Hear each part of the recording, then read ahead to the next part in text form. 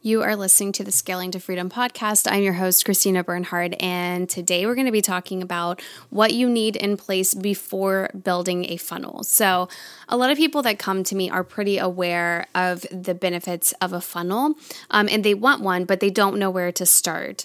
So, this episode is for people who maybe have a funnel, but probably don't. If you want a funnel, but you don't know where to start, this is definitely for you.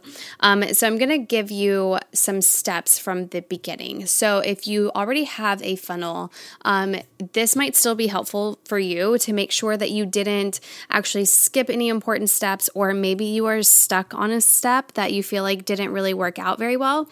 And so we're going to go through those very beginning steps to get you started.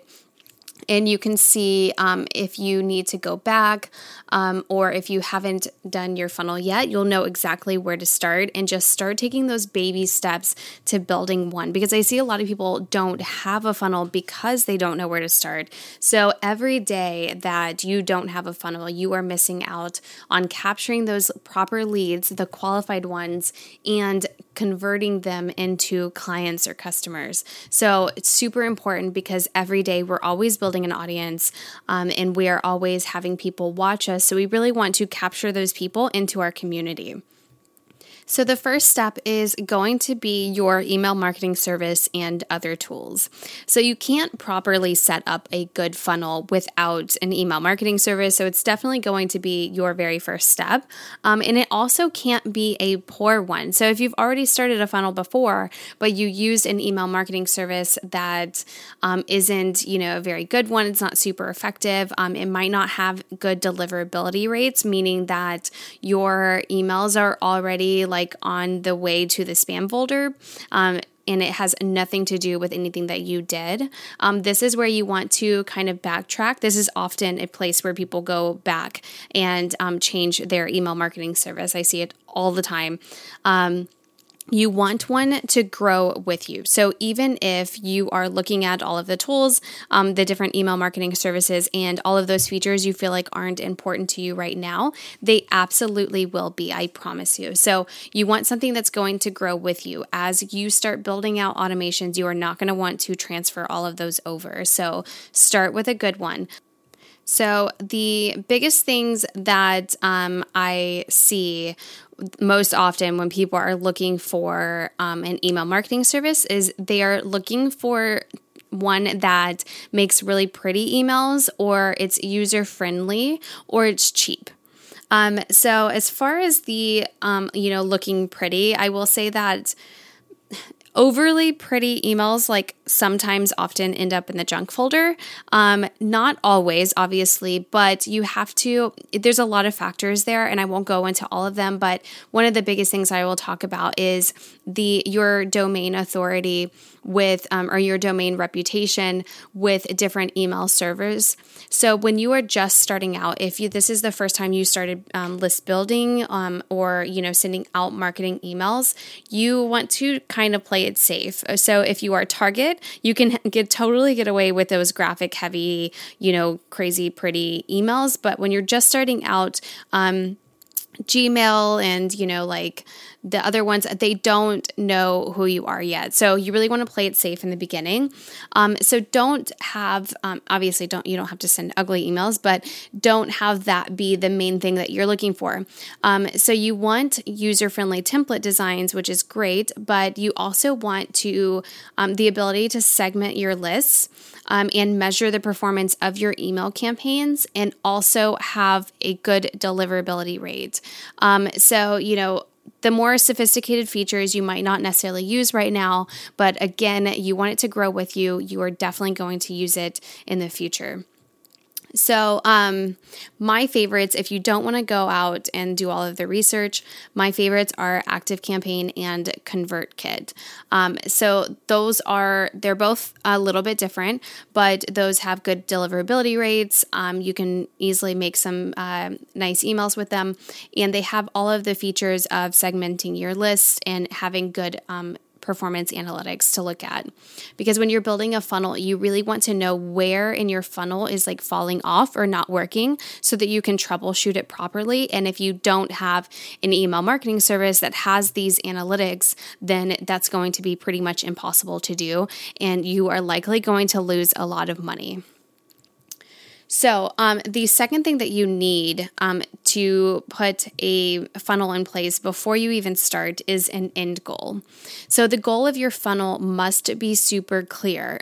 We want to know where we are leading them. So you have to know this first before you move on to any other step. So I see a lot of people, they just put together a freebie or tripwire and email sequences, but they aren't aligned. So I always ask, who is your freebie attracting? Because we all have different offers. And so we want to make sure that our freebie is very aligned with that end goal, that end offer that our funnel is going to lead the people to. The topics have to be just right because you want to attract the exact same people that will eventually reach your end goal. So we're going to get them there with the funnel, but the funnel is not going to work if that freebie and every step of it later is not super aligned with that end goal. So this is why you can't go in blind and just kind of play around. Now, I will say, with that being said, though, if you really don't know what your end goal is and you can't come up with one, you have no idea like what you want to sell or prioritize or I don't know, you just don't know right now.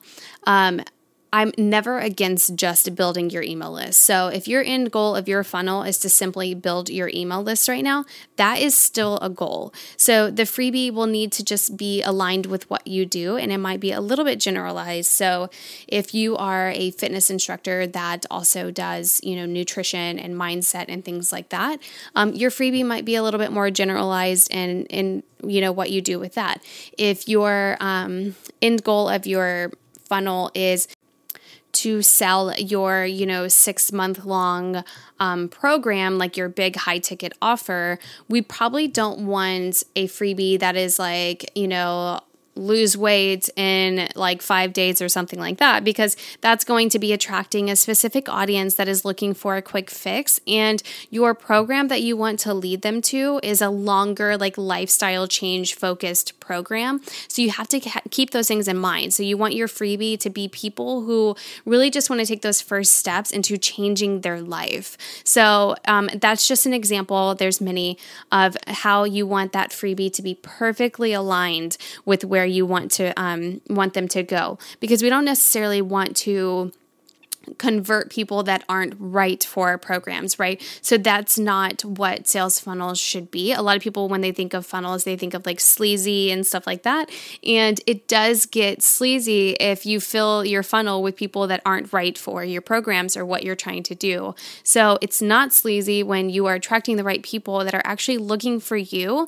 They just might not be quite ready to just, take action.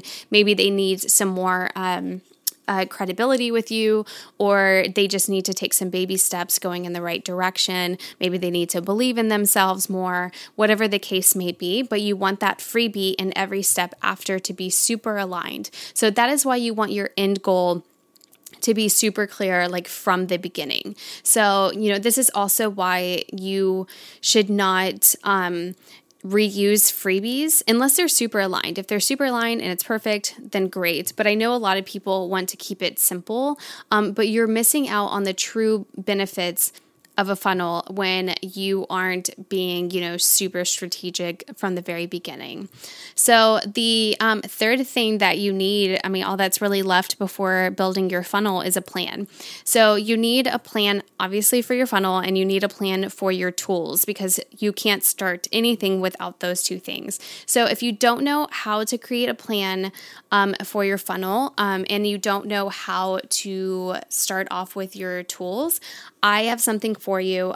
Today, actually, I'm launching my starter kit. It is actually a toolkit for funnels. So it's a sales funnels toolkit, and it's to get you started. So what I do in there is I go through all of the different tools out there, and I help you figure out which tools are right for you. So there's different reasons for people having funnels. So course creators are going to need different tools than someone who just does like some one-on-one coaching.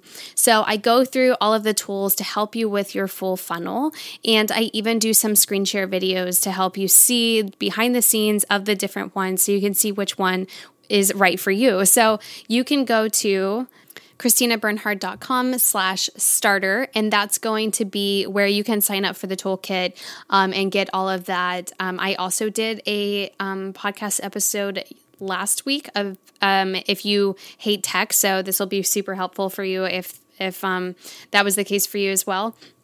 So go ahead and go to ChristinaBernhard.com/starter and grab your starter kit and get started on that, because every day that you go without a sales funnel, you're missing out on so much.